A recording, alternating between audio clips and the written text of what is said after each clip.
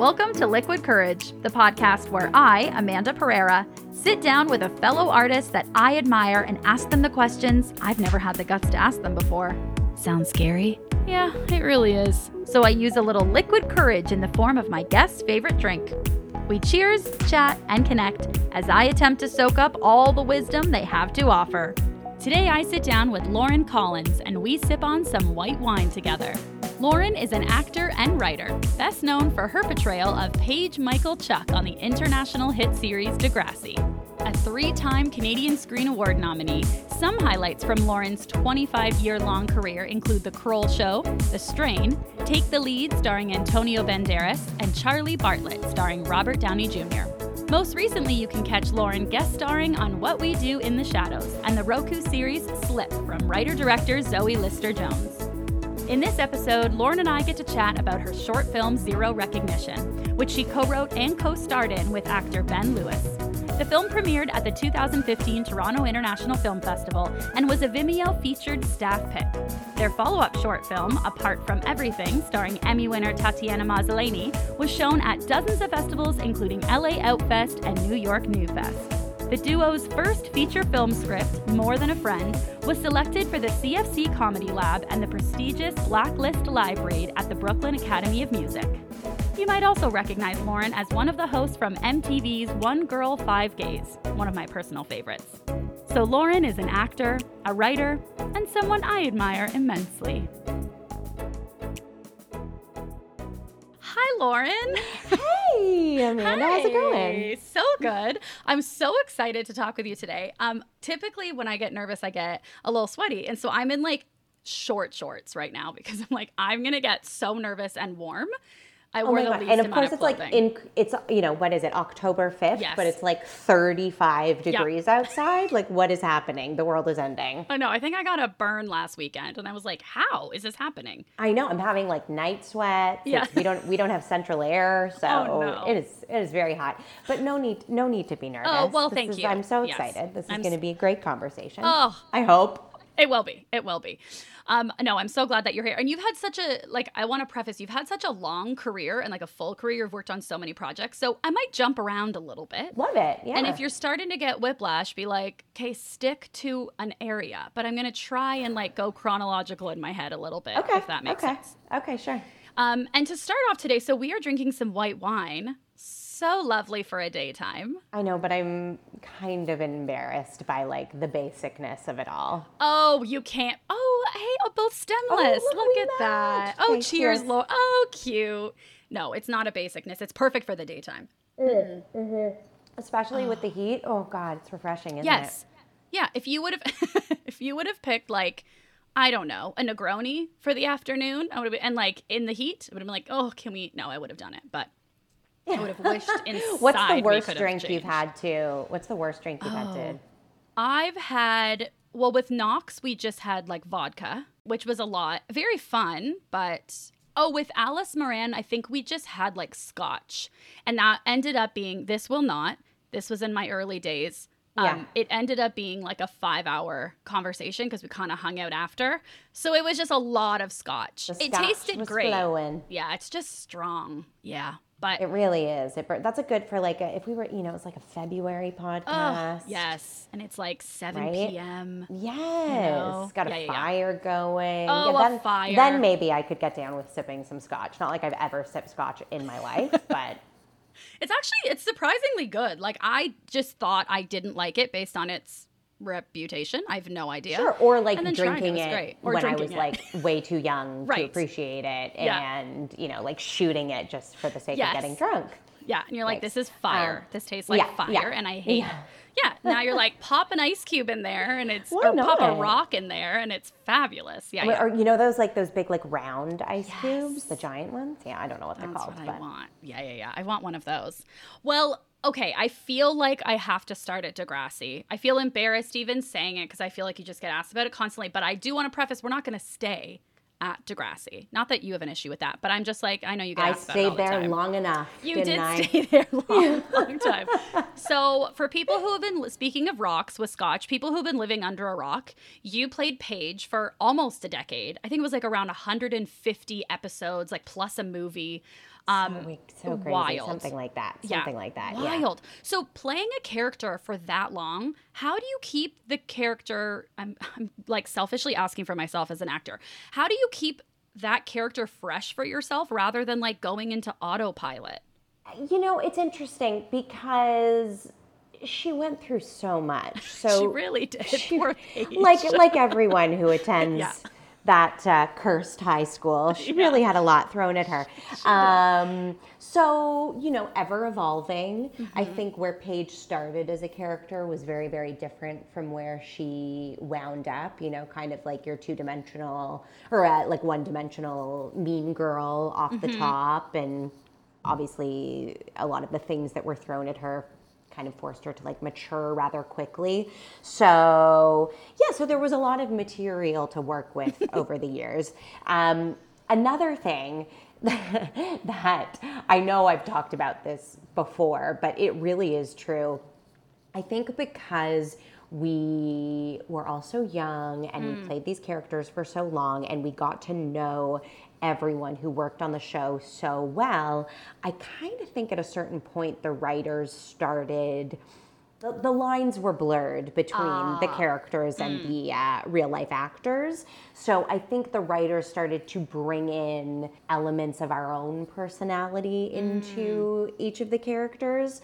They just kind of started to blend together a little bit. So maybe, I don't know, that also probably helped like the evolution of her as a character. But yeah, I mean, I think the sort of, it was such a gift to play a character for so long and to have so much to do over so much time. But of course the downside of that is then when it's over, you are obviously very much associated with that character. Yes. So yeah, I think the real challenge is kind of after the fact, trying to think of ways to, you know, bring something new to a new role, try to reinvent yourself in any way you can. That's kind of that's been the challenge. That's been the challenge for me anyways. Yeah. Even still, like, my God, how many years ago was that? And like still coming up against that. Yeah. Well, and because so many people recognize you from Degrassi, or that was their like first introduction to you, even if they know your credits since, when you meet new people, do you ever, because I feel like I would do this, do you ever find yourself like wondering what they think of you or what they assume they know about you because they're like for connecting sure. you to Paige? Yeah. What do you feel like pressure to correct them? Like how that seems like a very uncomfortable No. or awkward interaction. I would say you're probably getting to the root of like my deepest insecurities. Oh no. We're like 5 minutes in. My bad. No, but it's so true. I think being an actor on anything that is like even slightly recognizable, you know, you're always gonna feel somewhere deep down, well, is this the only thing that people find interesting about Yeah. me? Is this the thing that they're trying to get to? Is this what they want to talk about? Especially, let me tell you, happily married now, but dating, like, certainly that is something that would constantly be like bubbling at the surface for me. Like, is this the only reason that they're interested? And truthfully, sometimes it was. And I found that out, you know, the hard way a couple of times. But Like that ulterior motive, like, and yeah, that would feel so icky. And then even if it's not that case, like, because you've been proven right so many times, you're just stuck in almost like you could be gaslighting yourself when you're like, no, I knew it. That is Right. what they were thinking of. Yeah. Yeah, exactly. But it's a conversation starter, right? Absolutely. Like, you know, it's always something to talk about, which is nice. Not that I, you know, want to just sit there and talk about myself, but I actually, and I'm sure this would come up at some point in this conversation, but when I started getting into like writing and stuff, the first thing that I wrote was a short film called Zero Recognition that basically deals with this exact feeling. And it was me trying to, I wrote with my best friend and one of my writing partners, Ben Lewis, and we were like, okay, what should we write about? We want to write something to act in.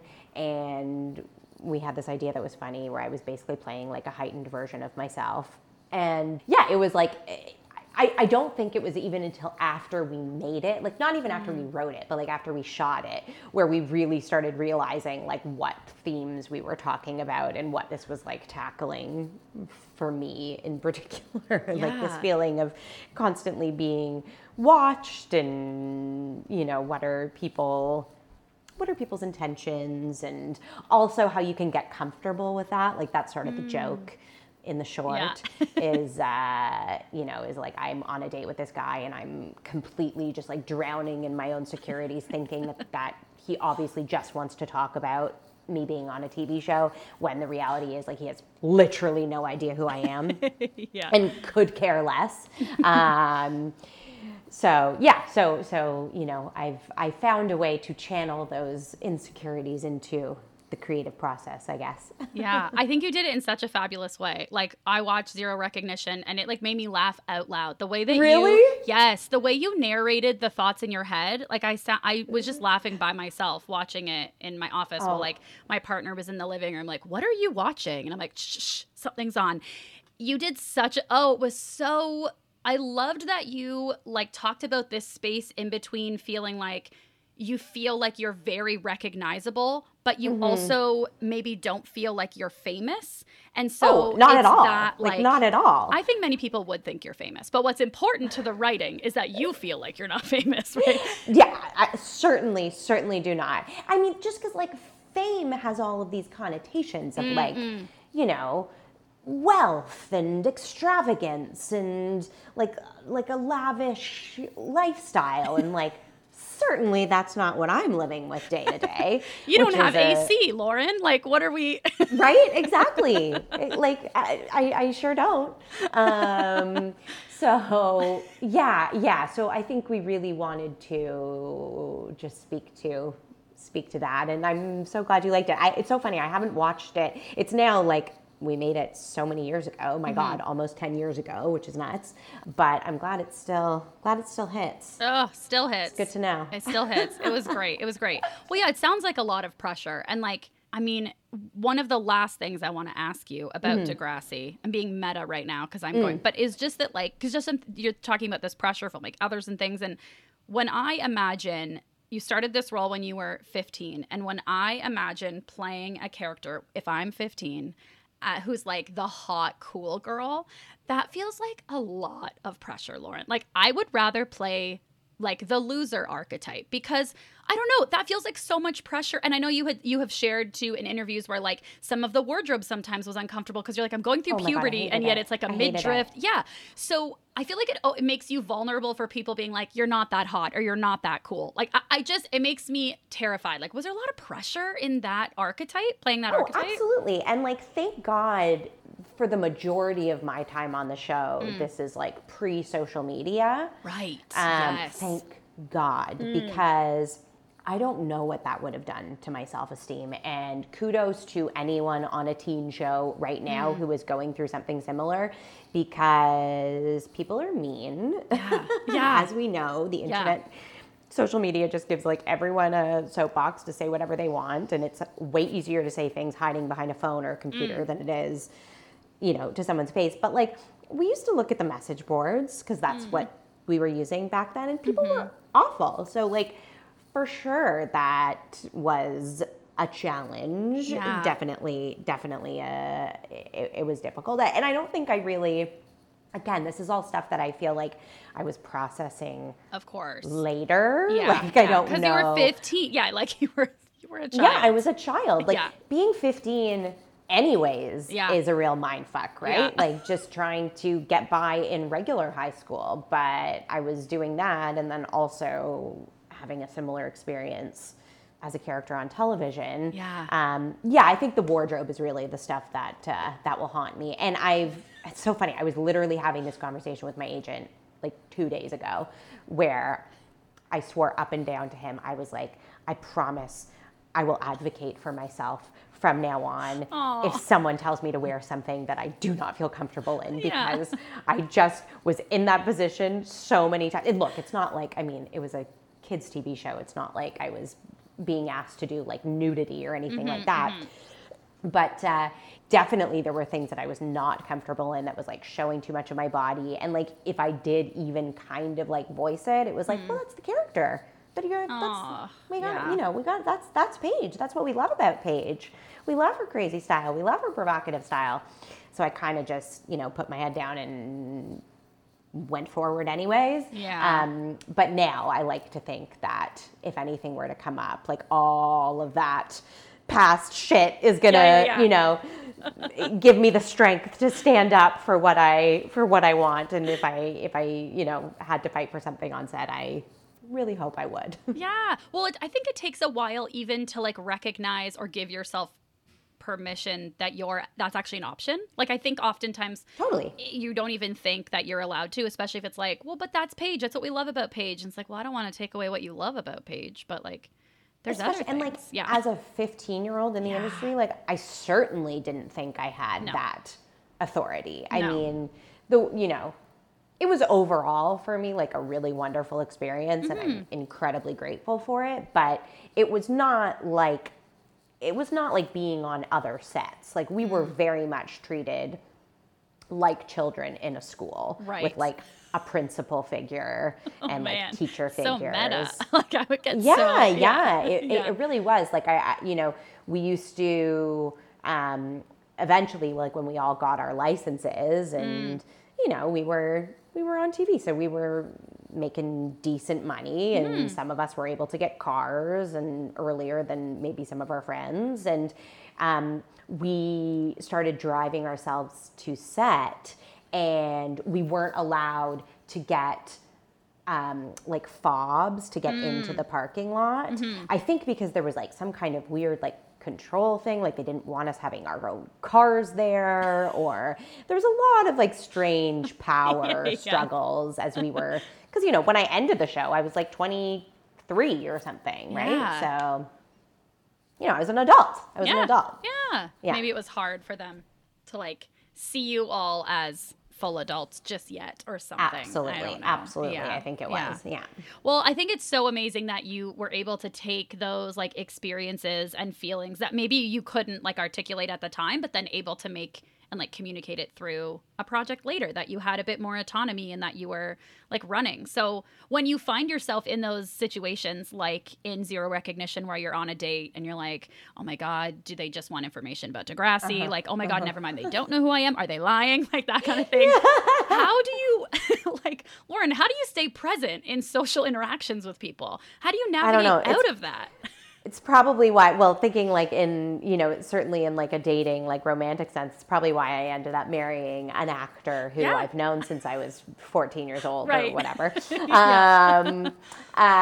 a lot of trust there. But I do think, that probably does speak to why I wound up with someone who, kind of like knew me from before that. And also, not just romantic relationships, but my best friends are my best friends from high school. Like my group of core girls, my best friends in the whole world, they've known me forever. So I know that there's not like any kind of ulterior motive with them. And again, it's like I feel so silly even talking about this because I'm like not famous, not particularly cool. Like there's not really like, sure, if you're like a diehard Drake fan, then like maybe there's something in it for you to like talking to me about Degrassi.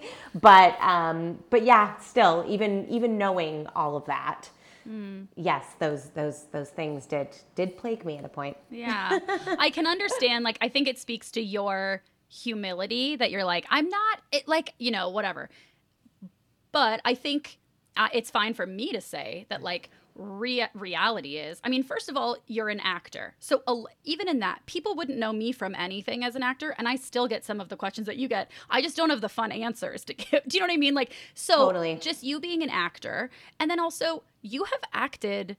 I mean, first of all, you have such an impressive career in what you've done with animation and hosting and writing and producing yourself and acting. And you you have consistently worked after Degrassi. So like you have, that's very impressive. And then you've It worked didn't with a feel lot of big consistent. Oh. It didn't feel consistent all the time. I'll tell you that much. I feel incredibly lucky to like still be able to do this, but you know, hills and valleys. Hills and valleys. Right? Hills and valleys. I just want to like hardcore validate the feeling of like, ooh, are they ulterior motive-y? Because you have reason to feel that way. And you are also very humble, and you clearly have a lot of humility. So maybe it's harder for you to see, but Thank you. You have a lot of things. If people love, what's his name? Robert Downey Jr. If people like, there's a lot of people that you have worked with.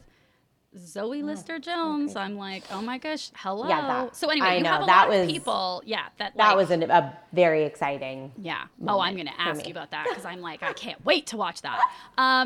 Okay, so with writing and producing, I guess I am curious, like, so I also write my own stuff, and I'm curious for you, like, what does writing and producing give you that maybe you don't get in acting, or maybe you do get in acting, but like, what really fills your cup about writing and producing? It's so funny because like immediately my first response was going to be control.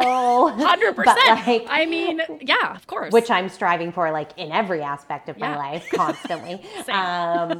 But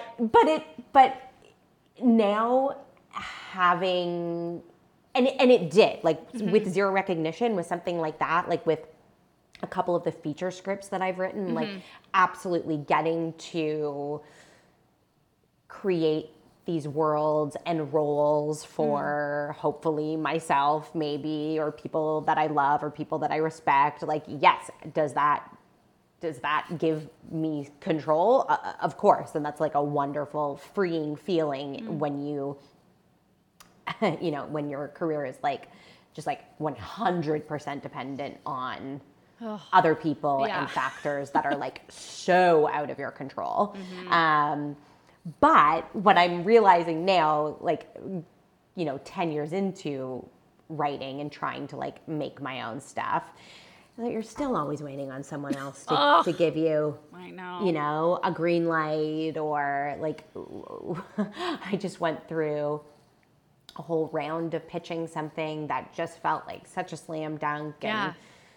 And you're still just completely at the mercy of other people. I know, of the money. But it is freeing. It is freeing. There, without a doubt, there is more freedom in writing and producing and creating your own work than just sitting around and waiting for the phone to ring, right? Absolutely. Yeah. Even if it takes a while, you're like, well, I can still act through all the process of the writing and the producing. Like, you just totally. It's just and a long game.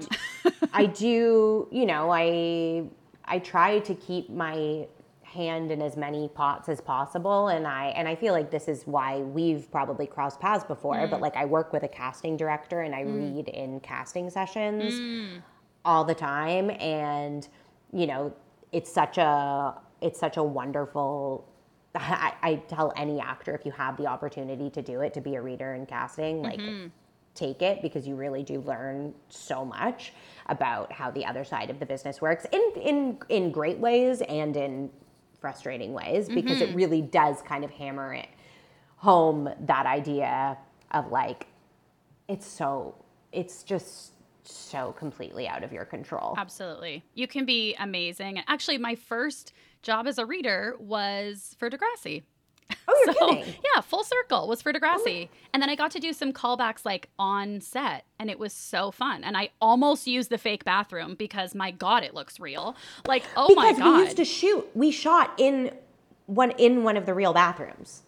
Oh my gosh. Okay, well, that confuses me even more. No, I don't. I know. I'm like, was I in a real bathroom? I don't think I was. Because like, I think I was in a set bathroom. I don't know. Okay, because like, they're definitely like one of the main bathrooms like in the production office was like I hate this word, but like iconic girls' bathroom from Degrassi, where like so many things happen in that bathroom. Like, that's where like Emma got her period, and like I give her a tampon. Yes. Okay. Like, I was not in that bathroom. That makes me feel good. Okay. So it was probably a set bathroom. It was a set. Okay. It was smaller, and I only knew because I looked it had all these posters and stuff, and I'm like, these don't feel. Hold on a second. That's strange. There's no location technically on this like band this concert, and then I'm like, oh my god, get out, find the real bathroom. But anyway, full circle. Hilarious. I didn't even really clue funny. into that. But yeah, that was. And I found out that after hours of reading for the callback, I was pronouncing a word wrong. And I'm like, it would have been great if somebody told me ahead of time. But I feel like, was anybody like, I don't know, if I walked into an audition and I have Lauren Collins like as the reader, I'm going to be like, well, damn, just hire her. Like, I don't know. Do you? I wish. I don't know. I don't know. wish. I'm unrecognizable. And so I feel like that helps as a reader. Did you I ever? think now, like I've been doing it for so long, and I think like, you know, a lot of actors that come in sort of just like know to like expect me or could, you know, that it's very possible that I could be reading with them. There's definitely been a few times where like a younger actor has come in and maybe recognized me from whether it was Degrassi or whatever. And I felt terrible because I'm like, did I just completely throw their audition? Oh no, that's not on you. No. Yeah, I know. But yeah, no, it's, I love doing it. It's like, it's amazing experience. Yeah, it's so great. I think I would feel very comforted if I walked into an audition and you were the reader, because I'd be like, oh, first of all, she's so talented. Like, I'm in good hands here. Like, I'm acting with an experienced actor. It makes a difference. It really makes a difference. Like, I know for myself auditioning, like, it sucks when you go in and, you know, maybe there's like a casting assistant or someone who's reading. I find that happens a lot in the States where you just have like non-actors sort of giving you like nothing. Yeah.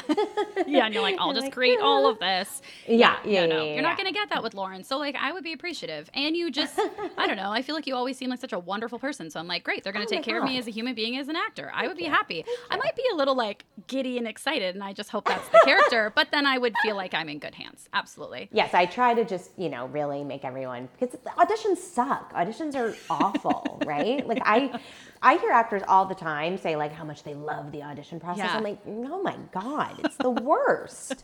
Yeah. It's the worst. So it is certainly on me to make anyone who comes into a room that I'm in like feel as comfortable as possible. Yeah, for I feel sure. the same. Yeah. I'm like, I'm here to take care of you. I'm here to make you look good. Like absolutely. Totally. You want a friend. It's like the reader's going to be your best friend. That's the goal. They're going to be your best friend.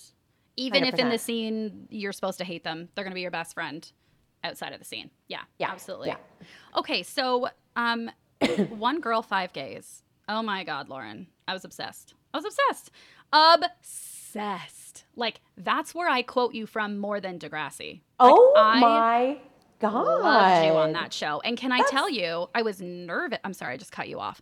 No, please. I was nervous for you when you came on, because I thought, oh my God, it's a show that went for almost 4, I guess like 3.5, and then you came in season 4. But like, it's been going for a while with the same host. I would be a little nervous coming into like an established show hosting. Oh, I was. Yeah, that's scary. And I was. And I knew also that like all the guys were, well, I shouldn't say they were all friends, because we know that's not Some true. of them were not friends. Yeah. Yeah, exactly.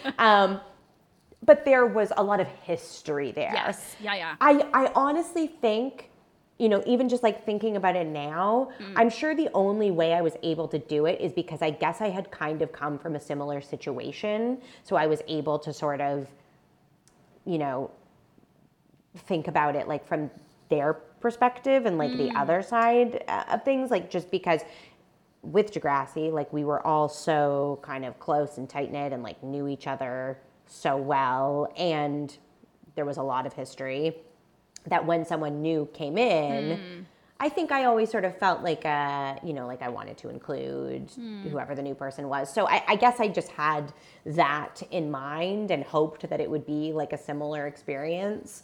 And it was. Like, I ended up kind of gelling with the guys right away. Absolutely. They You had were great chemistry with them. amazing. Yeah.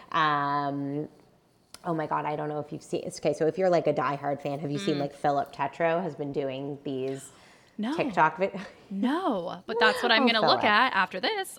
I'm sure he has like a Google alert for his name or something. And I say that with love.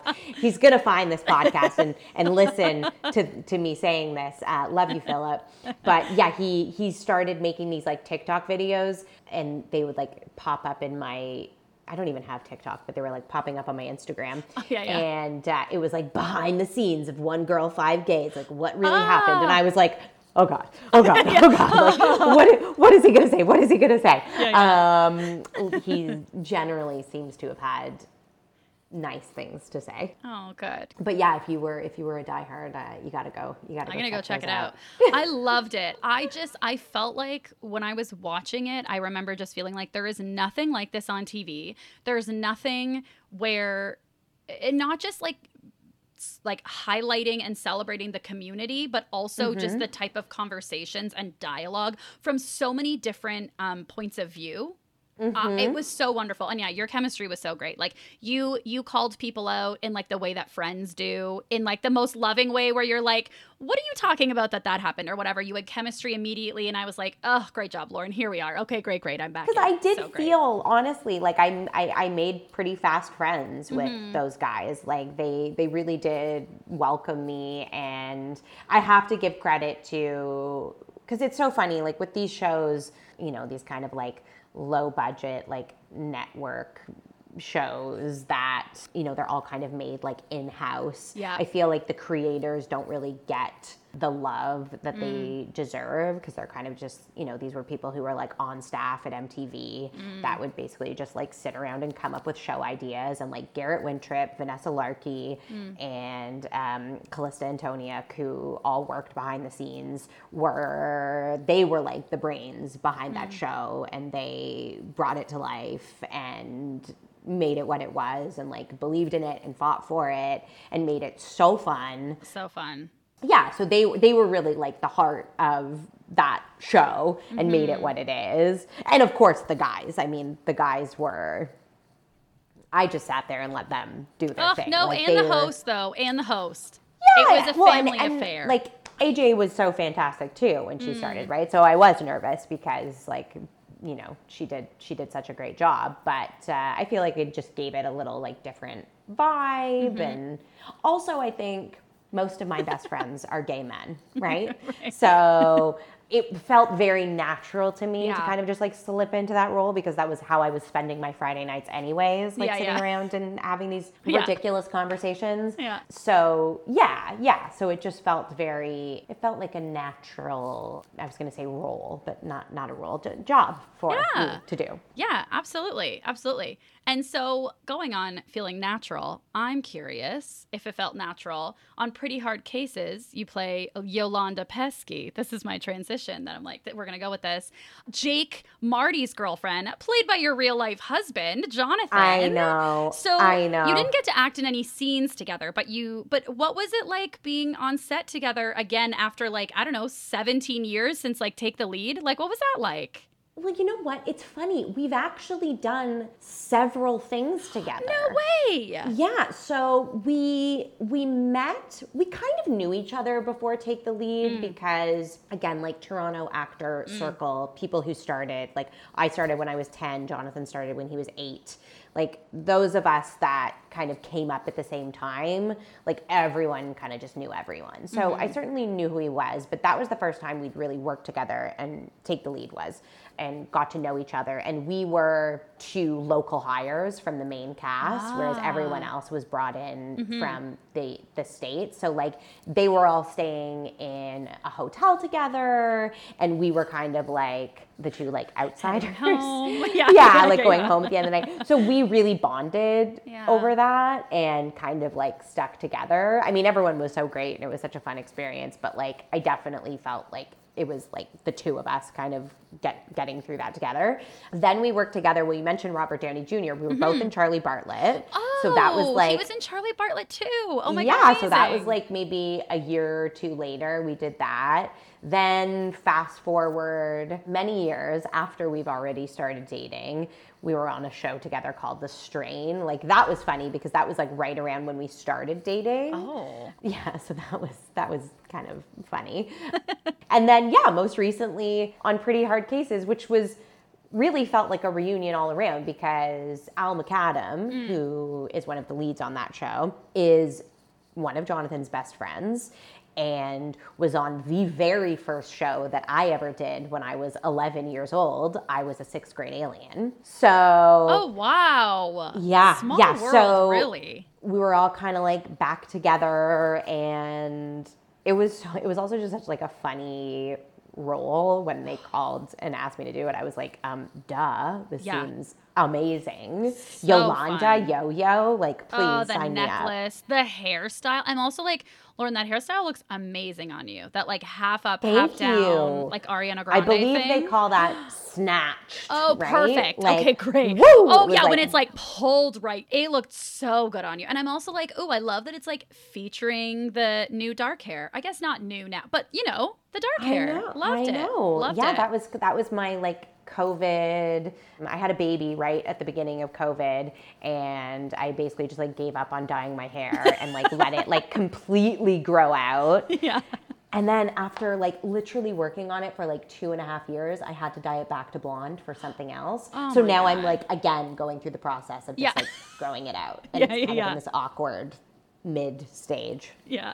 Is it, I mean, it just looks like you got a little ombre or something going on. It looks great. I know, it's kind Yeah. of my natural ombre of me just being too lazy to do my highlights. Yeah. No. I feel like maybe in the beginning it would have been like an awkward stage, but I feel like where it's at now, it just looks intentional. It looks great. Great. Yeah. Great. You're like, Let's go great, with that. We're going to go with that. It's intentional. Is it like weird to, because I feel like for so much of your acting career, you've been blonde. Does it, and like hair color, at least for me, I was blonde for very blonde for a number of years. Really? It really changes like how I see myself. And I'm wondering, like, you've also seen yourself on screen and like these different characters. Is it really different seeing having brunette? I mean, I think like cat's out of the bag at this point, but like not a natural blonde. What? I'm not, I wouldn't say I'm as dark as you are, Yeah. but like I do have, like I am like fully a brunette with like brown hair. Yeah. And only dyed it, but I dyed it when I was very young for a job, and then ended up getting Degrassi with the blonde hair, kept it, and then obviously like really I feel my truest self when I'm blonde, which is strange, which I think is Interesting. why now like sort of entering this like, you know, it's kind of this like new phase of my career where I'm like finally starting to play roles that are closer to my real age. Yeah. And, you know, yeah. like moms and this like new stage. Something about the dark hair just feels like fresher and newer, and trying to separate even more from that Degrassi association. Yeah. You know, blonde barrel curls, like Barrel curls. Yeah. Yeah. So nostalgic. But I completely get it. Like we really hide behind our hair and like clutch onto our hair, don't we? Yeah. So it's been quite freeing, I love would that. say, Yeah. to experiment with this brown hair. Oh, I love that. Yeah, Yeah. I find people view me very differently if I'm blonde or if I'm brunette. Like even just like how they, I don't know, what characters they might think of right off the bat, and so Totally. that really like changes. Or if I have short hair or long hair, like it's a lot about like people's perceptions of these like different haircuts Yeah. and hairstyles and hair colors. And it's like, it's silly because at the end of the day, you can be a mom or a high schooler with blonde hair or brunette, but it's like what people Totally. put on sometimes And also. and again, this comes back to the casting thing, but like, you know what? It's true. You can cut hair. What? You I can know. dye hair. But it's really true that like when you come into the room looking the way you look, like that is what they see. Yeah. That is Yeah. really, it's hard to, you know, kind of think beyond that.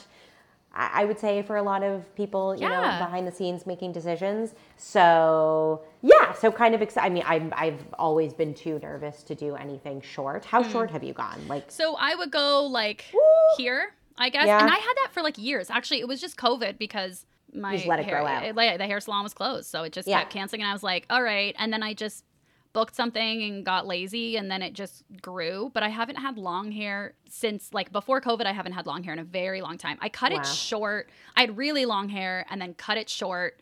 And it felt wonderful. I had like a blunt bob for a really long time. And what I loved is I had to do nothing to it for it to look like I had styled it. It looked like I had just. Oh my God. Like just fresh out of the shower. Yeah. I'm like, go. And because it was such a blunt cut, it looked like I had really styled it. And I'm like, this is fantastic. This low maintenance situation is wonderful. I loved it. I commend you for that. I do not have the balls to do it. Like, I'm just too scared.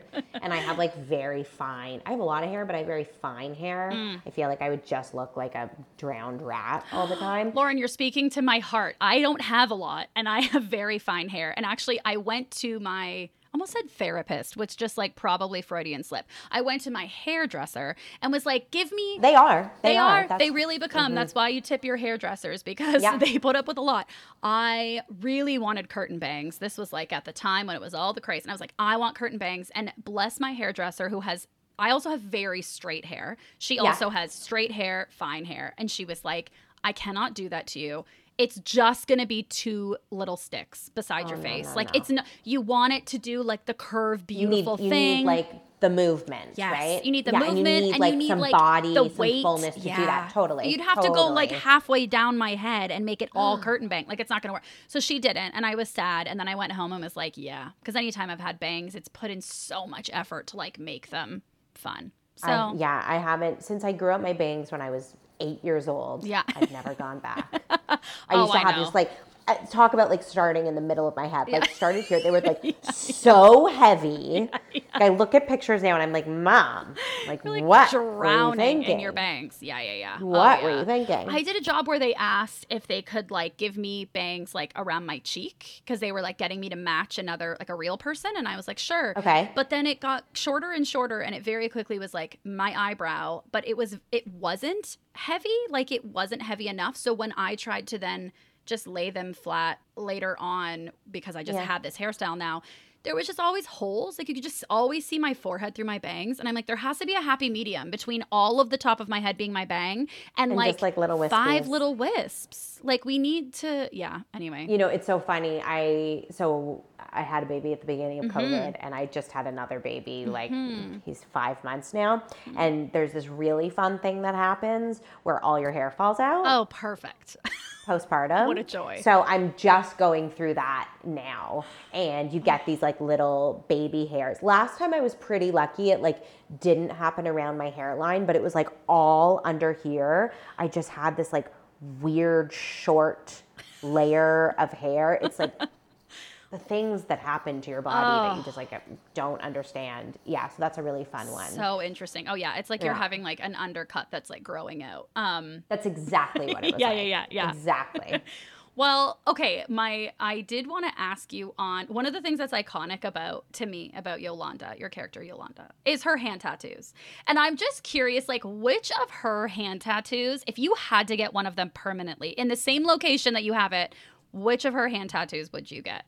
Because oh my God, not the foot, right? Right, the foot was like the funniest one. Yeah, maybe not the foot. God, I wish I could remember. Okay, what do we have? There's like a devil. There's like a flock of birds. There's a butterfly. Oh, you know what there was? There was something that like kind of went up my wrist. Yeah, a flock of birds, like flying birds. And it was like, it was very fine. It was kind of like, that's almost that like, what's that? Is it stick and, it's not stick and poke, because I know there's like specific tattoo artists that like specialize in this like very, very fine tattooing. It would probably be something like that. Like just like very delicate, very fine. I don't have any tattoos. Me neither. I don't know if I would ever get one. I actually, you know, hers were kind of ridiculous. Yes. But I actually do find like cute little hand tattoos to be so cool. And I wish I could pull them off. I know. Me too. I have no tattoos and I've always wanted a tattoo. Or what would you get? Of Yolanda's, I think or I would just get. Like, do you have anything that you would? I would love to generally get. Like I'd love to get. I don't know. The first thing that comes to mind is like some sort of moon. I feel very I don't know anything about I don't know much about crystals, or I'm not really spiritual, but the moon Me neither. feels very much like connected to womanhood and Absolutely. Isn't that like a periods Stevie Nicks and- thing? Doesn't Stevie Nicks always wear like a moon around her? I feel like I read something once, like she wears this like moon pendant, and she gave one to like each of the Haim sisters, like welcoming them like into like her sisterhood. And I'm like, that is like the fucking coolest thing ever. I would die to get a moon pendant from Stevie Nicks. Like, welcoming you into her sisterhood. Wow. Well, maybe now I'll get a moon just for that. Like her coven. Yeah. Right? I would love to be a part of a coven of anyone that I think is like a good human being. I would love to be in a coven. You know who I would love to be in a coven with? Zoe Lister-Jones. Okay, can we It's so funny. Speaking of like amazing hand tattoos, she has all these like really cool hand tattoos that I was just like, those are so cool. You're so just cool. take a picture and you're like, I would just like these, please. Just Yeah, copy just these, this please. picture. Okay, what was it like being directed by Zoe Lister-Jones? She was a dream. That role was a dream. That project was a dream. Everything about it. Like I didn't, I had a lot to do when I was there, but like in the grand scheme of the show, like I'm pop up in one episode and have this like fun little thing. But her command of the set in the most like calming and assured and like graceful way was just like incredible to watch. I've never really had any aspirations to direct, but like if I ever did, she would be my model because she just like owned it, but made it this like very like comfortable space. I just thought she was so cool. And I just like was like, oh my God, I can't believe I'm here. I can't believe I got to watch you work. So fun. Well, maybe your feature script, More Than a Friend, maybe you'll direct it. Who knows? I don't know. Oh, More Than a Friend, the feature script that will just never see the light of day. It will. Listen, we're going to do like a reunion of this episode in 10 years, and you're going to be like, yeah, I made it 9 years ago. It happened. Can you believe? It already Can you happened. believe that we made it? Yeah. Can you believe that I directed it? And can you believe that I cast Zoe Lister-Jones and I directed her? What manifesting I would things. die. Well, I would die. in the show Slip, the main character, May, played by Zoe, is transported to different dimensions of what her life could be every time she has an orgasm. Fucking brilliant premise. So if you were to transport to a completely different life, with the caveat that you love your life now, like we're saying that. But if you were to go to a completely different life, let's say for like a week, you get to come back and see Jonathan and Charlie and Leo, like you're not abandoning them. Yeah. What would that life look like? Where would you be living? What would you be doing? Oh my God, that is such a good question. You know what I think I have to say, even though like, it doesn't really feel that, I mean, it is very different from my life right now, but I've been doing a rewatch of Sex and the City. Oh, great. And because I just can't get behind the new show, and so I've glad been you said watching that. it. Yeah. I've been watching it with Jonathan, and he had never seen the original, and I was like, okay, this is not a good representation of Don't the show. judge it based on you this. have to go back to the beginning. Yeah. So I think if I could just like step into another life right now, it would be like living like in New York. Yeah. Maybe on my own. Yeah. As like Jonathan walks by with our child, like, sorry. But you get to come back and you love this life. This is just for a week of trying it out. Yeah. I think like I will always, I feel like that ship has sailed. That's sort of what I was getting to. Like as I'm watching it, I'm like, oh, I will never have that time of like living in New York and just like walking around the streets at like 3 a.m. in my high heels like she does so gracefully. That ship has sailed, and I would love to live that. I would love to live that right now. Oh, that would be amazing. Oh, I was just going to say, and then on the flip side, like I also have this fantasy of like living on a farm. Oh, interesting. and like quiet, peaceful space. Lots and lots of space. I always, like, when I really start to think about it, I'm like, Lauren, you would be so scared. You would just be scared all the time in your, like, in New York little farmhouse. Oh, in your farmhouse. I thought you meant in New York. No, you mean in the farmhouse. farmhouse. I think New York, like, there's always people around. I feel right? the same. So it's, lively and full. But, yeah, I have a friend who, at the beginning of the pandemic, like, packed up his life and moved to Prince Edward Island. And he like bought a like dilapidated farmhouse there and is like slowly flipping it, and I'm like, that seems pretty amazing too. Yeah. So two ends of the spectrum. Two ends. Both very appealing to me. We'll give you both. You can do 1 week in New York and then 1 week on the farm. I'm with you that I would be scared. I want, if I scream, for them to be like somebody literally already right beside me that I can grab, like in New York or Toronto.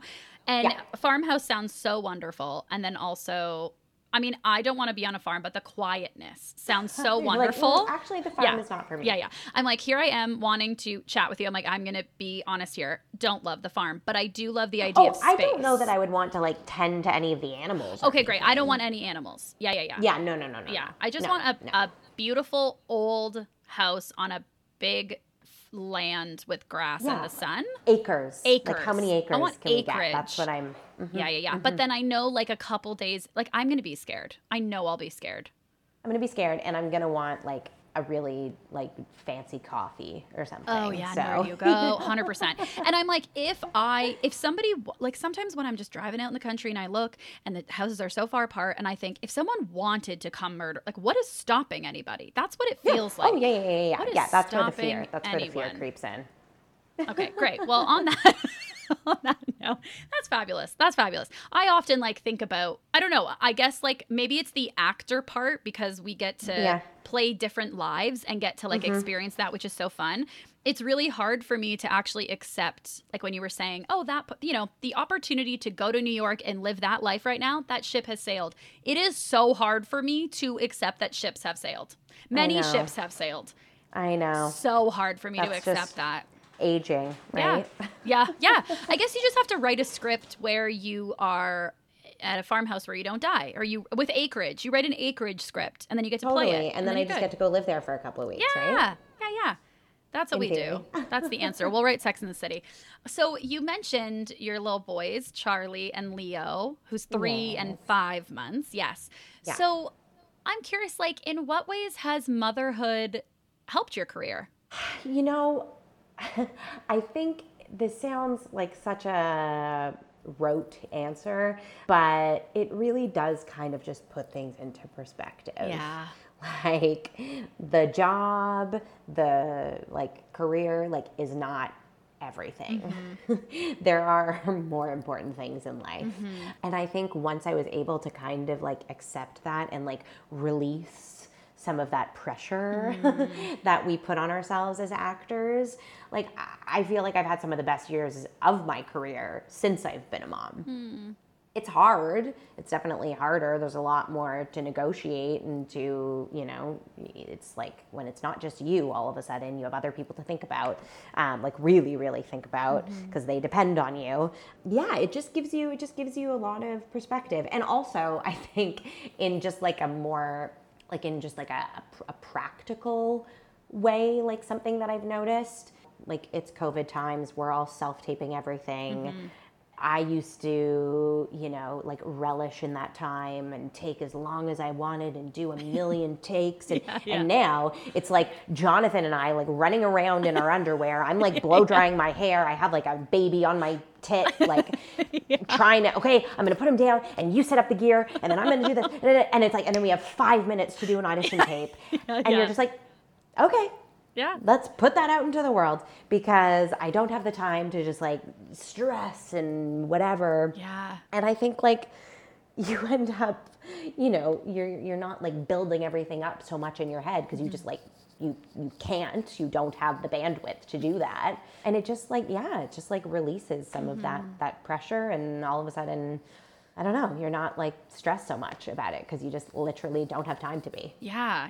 I mean, I think it requires, or like you're asked to think about yourself to probably like an unhealthy degree in this career. Even the conversation we're having about how genuinely like your hair color can lose you a job. Like they can go with the other person because they are thinking, oh, well, we have a blonde and a brunette. We'll just go with the blonde rather than asking the brunette to dye her hair. Like, so you know that can make such a difference. And you're always asked, what's your brand? And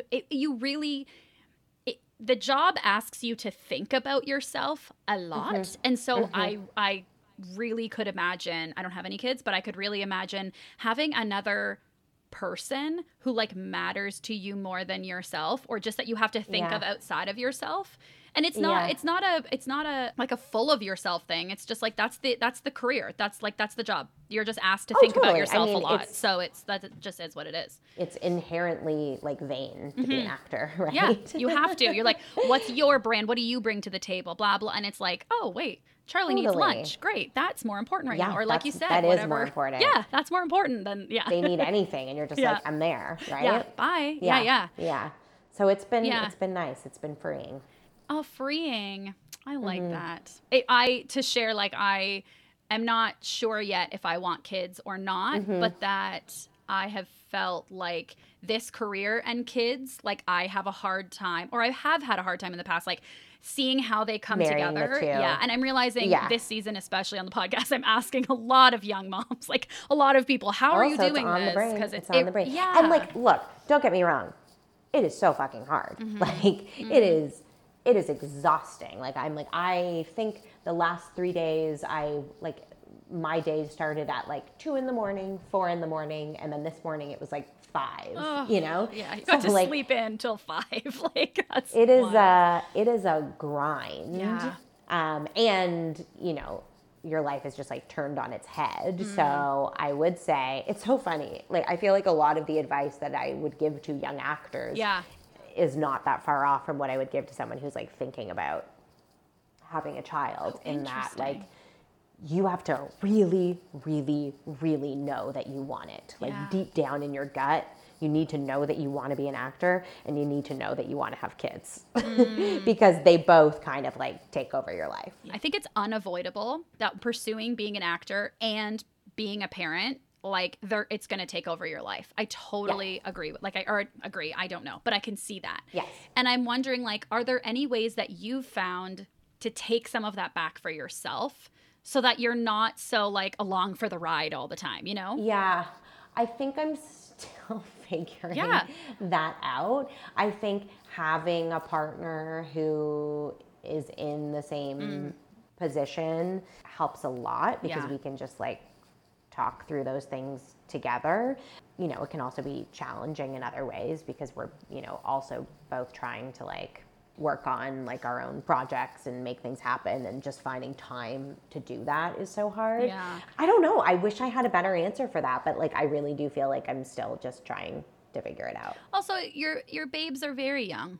You know, yeah, they are. They're very young. So like, I think also this is the time when that ends up happening. Like I just, you know, like the only thing I can think of is like daycare. Right. Like I'm very happy that we chose to put Charlie in daycare. Yeah. Good. Yes, absolutely. Yeah. What's something that you wish you knew about being pregnant, or about pregnancy before you got pregnant? Being pregnant really scares me. Like maybe it's the out of control thing. It really scares me. I had a very easy pregnancy with Charlie, and I had a very difficult pregnancy with Leo. Oh, no. So even like having been through it once, you know, I was like, oh, I got this. This is going to be fine. And then it was like, oh no, this is a very different situation. Like I felt like crap all the time. Yeah.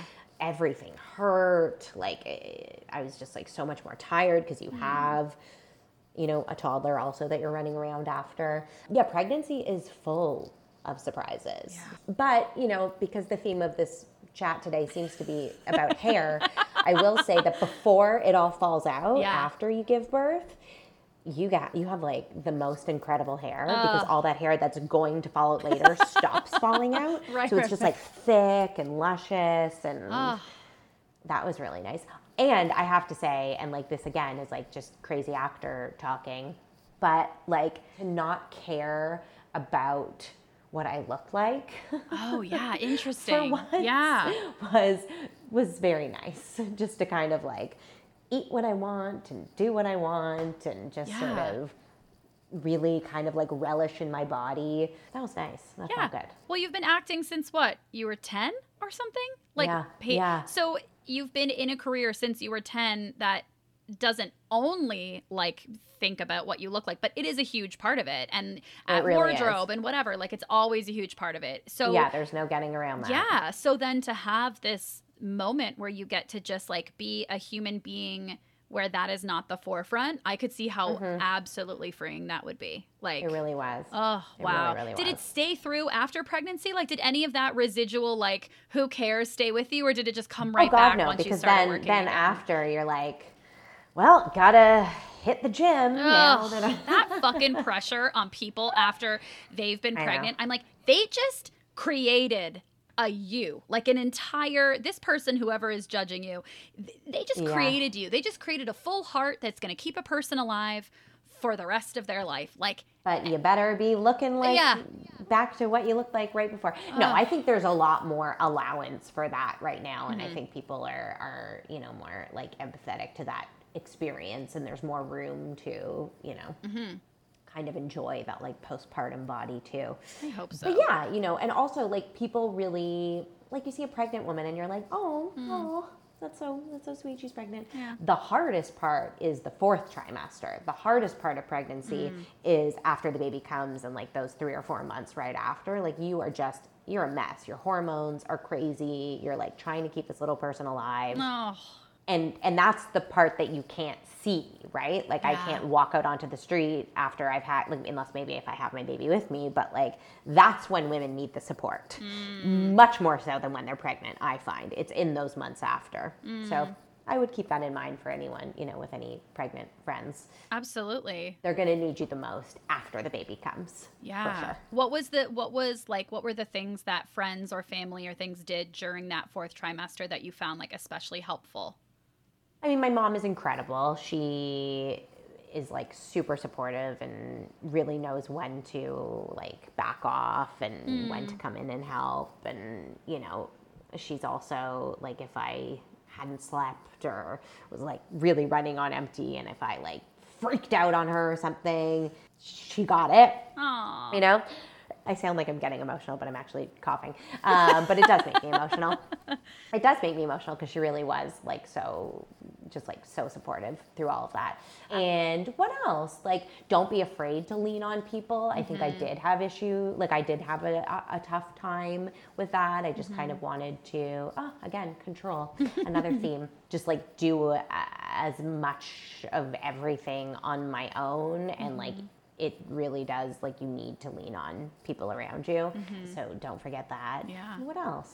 Yeah, I don't know. I feel like, I don't know, I feel, someone said this like a long time, I think it was actually like a photo, not a photo journal, but like, you know how photographers will post like, here's a small series of my, okay, one of those on Instagram or Tumblr or something, where it was a photo of a mother and a baby after labor, and it was like focused, like the baby was in the forefront and the mom was in the background. And it said something like, after birth, when visitors come or nurses or whatever, people are always asking, how's the baby? And the first thing should be, how's the mom?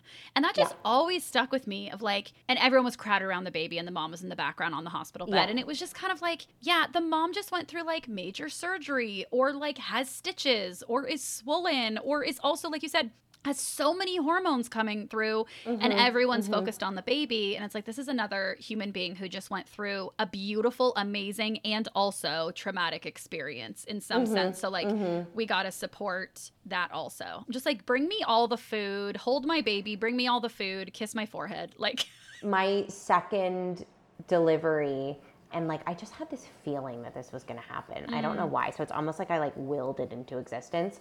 But look, everyone has their own personal birth story and like path that they want to take. And it's like a very personal decision. And I understand there's like a spectrum of what people want to do.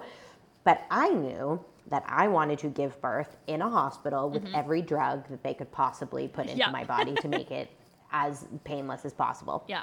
And that's what I did with my first. And I was very lucky. Everything, you know, went fine.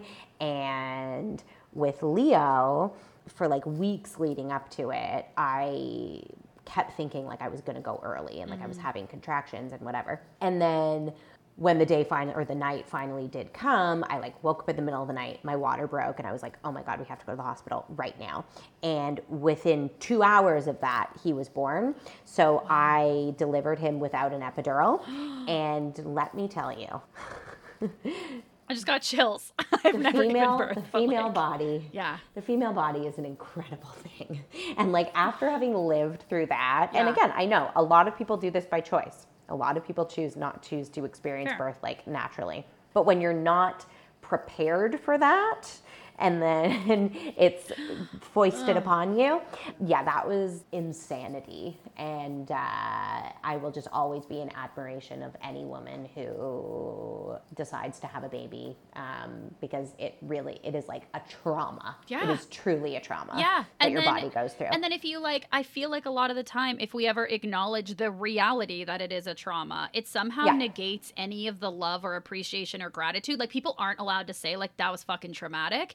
Where it's like, nobody's saying you don't love your But it's baby. this beautiful thing. Yeah. And I'm like, listen, it can be like, you can be awestruck and it can be magical. Like, this is truly magic. Talk about a coven. Like, everyone who's had a baby deserves Stevie Nicks' pendant of a moon. Moon Moon pendant. pendant. Because, like, it is incredible that it's able to happen. And also, it sounds so terrifying and traumatic. I mean, It's talk so about being out terrifying. of control. Yeah. You're like, okay, saving grace, I'll be able to get the epidural and I won't feel this watermelon coming out of me. Yeah. And then it's like, never mind, there's Oh, no I'm gonna time. And you're feel- like, sorry, I'm what? going to feel everything. Yeah, and you can't opt out. You can't be like, okay, never mind, I don't want to You're do like, it. this is happening. That is literally what I remember Ugh. saying to myself. I was just like, there is no turning. Like you have to do You it. physically Just can't. do it. Yeah, your body's Just going to do it whether your mind wants to or not. That is the part that like, It's crazy. thank God we're And drinking it does wine. kind of make you think like, oh, like maybe I can do anything Hun, if I maybe did that. you can cut your hair, Lauren.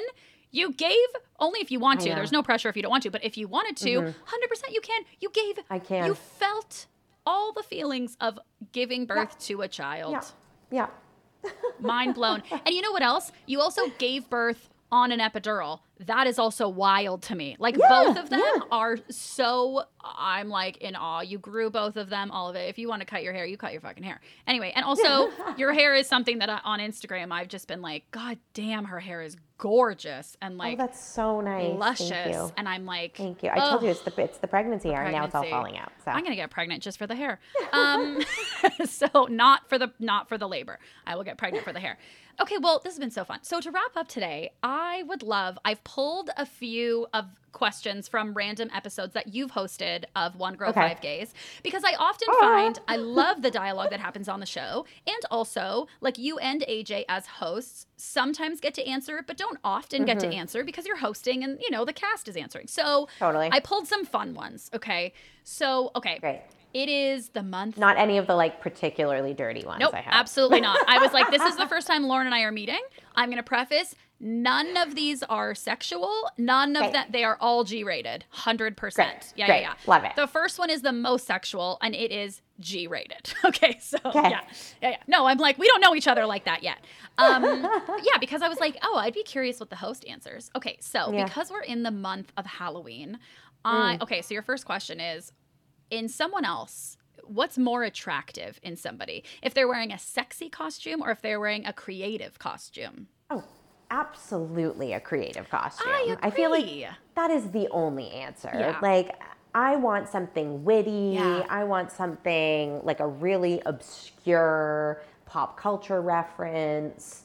I feel like everyone who I feel like there's going to be a lot of Kens this year. Oh don't you my think? God, yeah. And there, it's like they can kind of get away with like being culturally relevant and sexy. So Totally. there's going to be tons of Kens.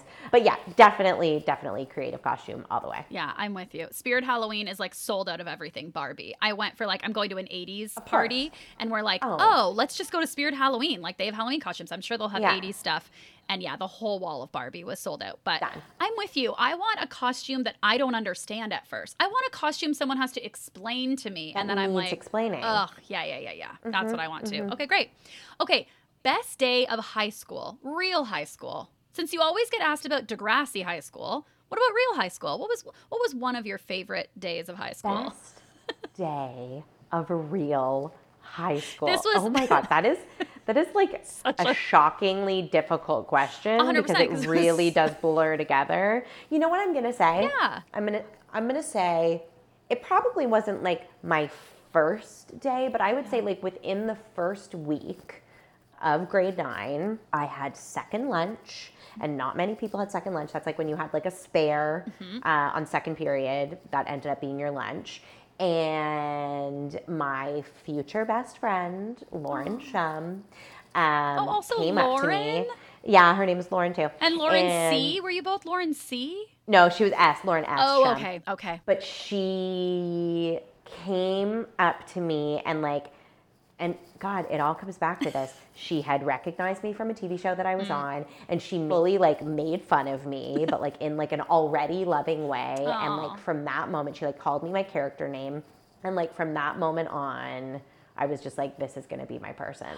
Wow. And now, like, and then, you know, fast forward a million years, and we both have 2 kids that were born, each of them were born within 6 weeks of the other. So, like, our first ones are 6 weeks apart, our second ones are 6 weeks apart. And yeah, she still gives me shit all the time and makes fun of me, but, like, that's the let's best. go with that. That's the best. Yeah. No, but that's what you need. That's what I found. Like, that's how I knew, oh, you have great chemistry with the guys on One Girl 5 Gays. Because I'm like, look, you're doing that too. See? Oh, you that's go. wonderful. There you go. Wow. And the kid thing, like, that's incredible. I hope that's in my cards, truly, if I ever have kids. I want someone know, who's it's so getting nice. pregnant, like, right around the same time. Yeah. Okay, my last question for you is there a piece of clothing that you've kept for sentimental reasons? Definitely. I am like a borderline clothes hoarder. Yeah. I can think of like 10 things that I've kept. I've kept okay. I have so many pieces of clothing are coming because I've kept stuff of my own. I've kept other people's clothes. Like I have, you know, I lost my dad, God, almost 10 years ago now. And I have this like winter jacket of his that I will treasure forever. And I like a shirt of his as well. So certainly those I've kept for sentimental reasons. I have the like classic Paige little red hottie top. I've got that, and I will never ever part ways with that. No, you can't. What is it? New year, new look, new page? Yeah. New page, No, you yeah. got to keep that. Yeah, and like I have a sweater from my grandmother, so things like that. Like I have a lot of sentimental. I find clothes to be very like evocative of memory, and even just like I have a jacket of my grandmother's that like it's a fur. I'm sorry, it's a fur coat, but you know, didn't buy it. It was my grandmother's. Yeah, I didn't buy yeah. it. And when you open the like dust bag that it's in, it's like whoosh, like her perfume just like bleh, like hits you, knocks you out. Yeah, so lots of sentimental. Yeah. Oh, these were good questions. They were good questions. Good job, team. Do you still have Yeah. your clown baby blanket that I saw in Degrassi Unscripted? Do you still have that? Okay, let's just talk about how maybe I want to say 2 weeks ago, Jonathan and I are like, what are we going to watch? And we're on Amazon Prime. And I was like, oh, dear God, this is available. And truly, I actually have been meaning, I need to post this on my Instagram. I need to take a clip of it and post it on my Instagram. You do. Because truly the most embarrassing thing that has ever escaped my mouth is in that episode of Unscripted where I am asked the question, who would I have dinner with, dead or alive, if I could? Yeah. You're talking to Aubrey, right? I'm talking to Aubrey. In the makeup chair. And Yeah. my answers are Bob Marley, Yep. Coco Chanel, Yep.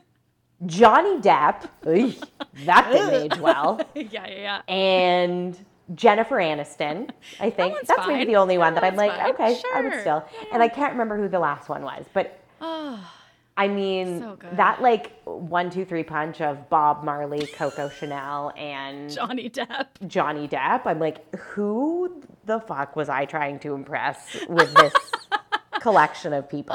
Mortifying. No, Absolutely that mortifying. episode was so fun to watch because we're similar in age, and I just thought like if anyone asked me to do that at that age, there is nothing that you could have said or done that you wouldn't be your face right now. Horrified by. You wouldn't. Absolutely also, horrified. you were on MSN and it made me so happy. So happy. I was like, I want to go back. And then all the VHSs of like that your parents had had recorded. Oh, They the kept clothing everything. was so fun to see. And then you went, and my favorite thing in my room, and you pulled something out that I thought was going to be a Bible. And I was like, oh, interesting. But then you unzipped it and it was a CD case. I'm like, there we go. That's okay. Got it. I thought it was like a Bible cover. And then you went That is through so and I thought, funny. wow, she's so into music. She's so knowledgeable about music. So Bob Marley didn't surprise me because I just thought, oh, it's her CD my collection. God. I think I had like a Bob Marley, like I can name like 3 Bob Marley songs now. Like, oh my God, so Oh my Jonathan was God. like crying laughing Oh, when we were watching this. Of course. I'm sure he So was good, so imagining good. if he had to do it at that time, what it would be. There's just no one on the planet that would have been filmed at, how old were you? You were like 18, 17? Like you were a child. Yeah, I think I was probably like 17. Yeah. So like there's no way if somebody filmed a 17-year-old being like, give me a tour of your room and your favorite things, and then years later in their 30s being Horrifying. like, how'd you feel? Everyone's going to say horrifying. Anyway, so Yeah, it was yeah, a gift. 100%. I watched it last night. It made me so happy and even more excited to talk to you. That is so So funny. maybe That the is so clown baby funny. blanket, maybe you could give to Charlie or Leo. That's cute. Oh, Generational. Yeah, actually, I don't know that I still have that. Okay, you could find it again. You could find another baby blanket. Anyway, this was so wonderful to chat with you and get to know you. You're such a dream. I mean, I'm not too. surprised. I already knew you were a Oh my God. dream, but it's been so Thank you lovely. so much. Thank you so much for having me. This was so much fun and so easy Oh, and good. such natural conversation. And I'm so happy that that we were able to do it. I know, me too. That's lovely. Oh, now I have like Yeah. warm, fuzzy feelings for the rest Oh, of my I know, day. me too. It's so nice.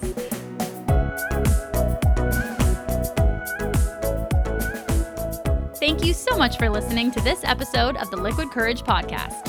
If you like what you heard and you're looking to support the show, here's a few ways you can help. You can leave the show a 5-star rating and review on Apple Podcasts, or you can follow the show on Instagram and TikTok at Liquid Courage Podcast. Or, and best of all, you can tell a friend about the show. Tell a family member, tell a coworker, post about your favorite episode online. Spread the word.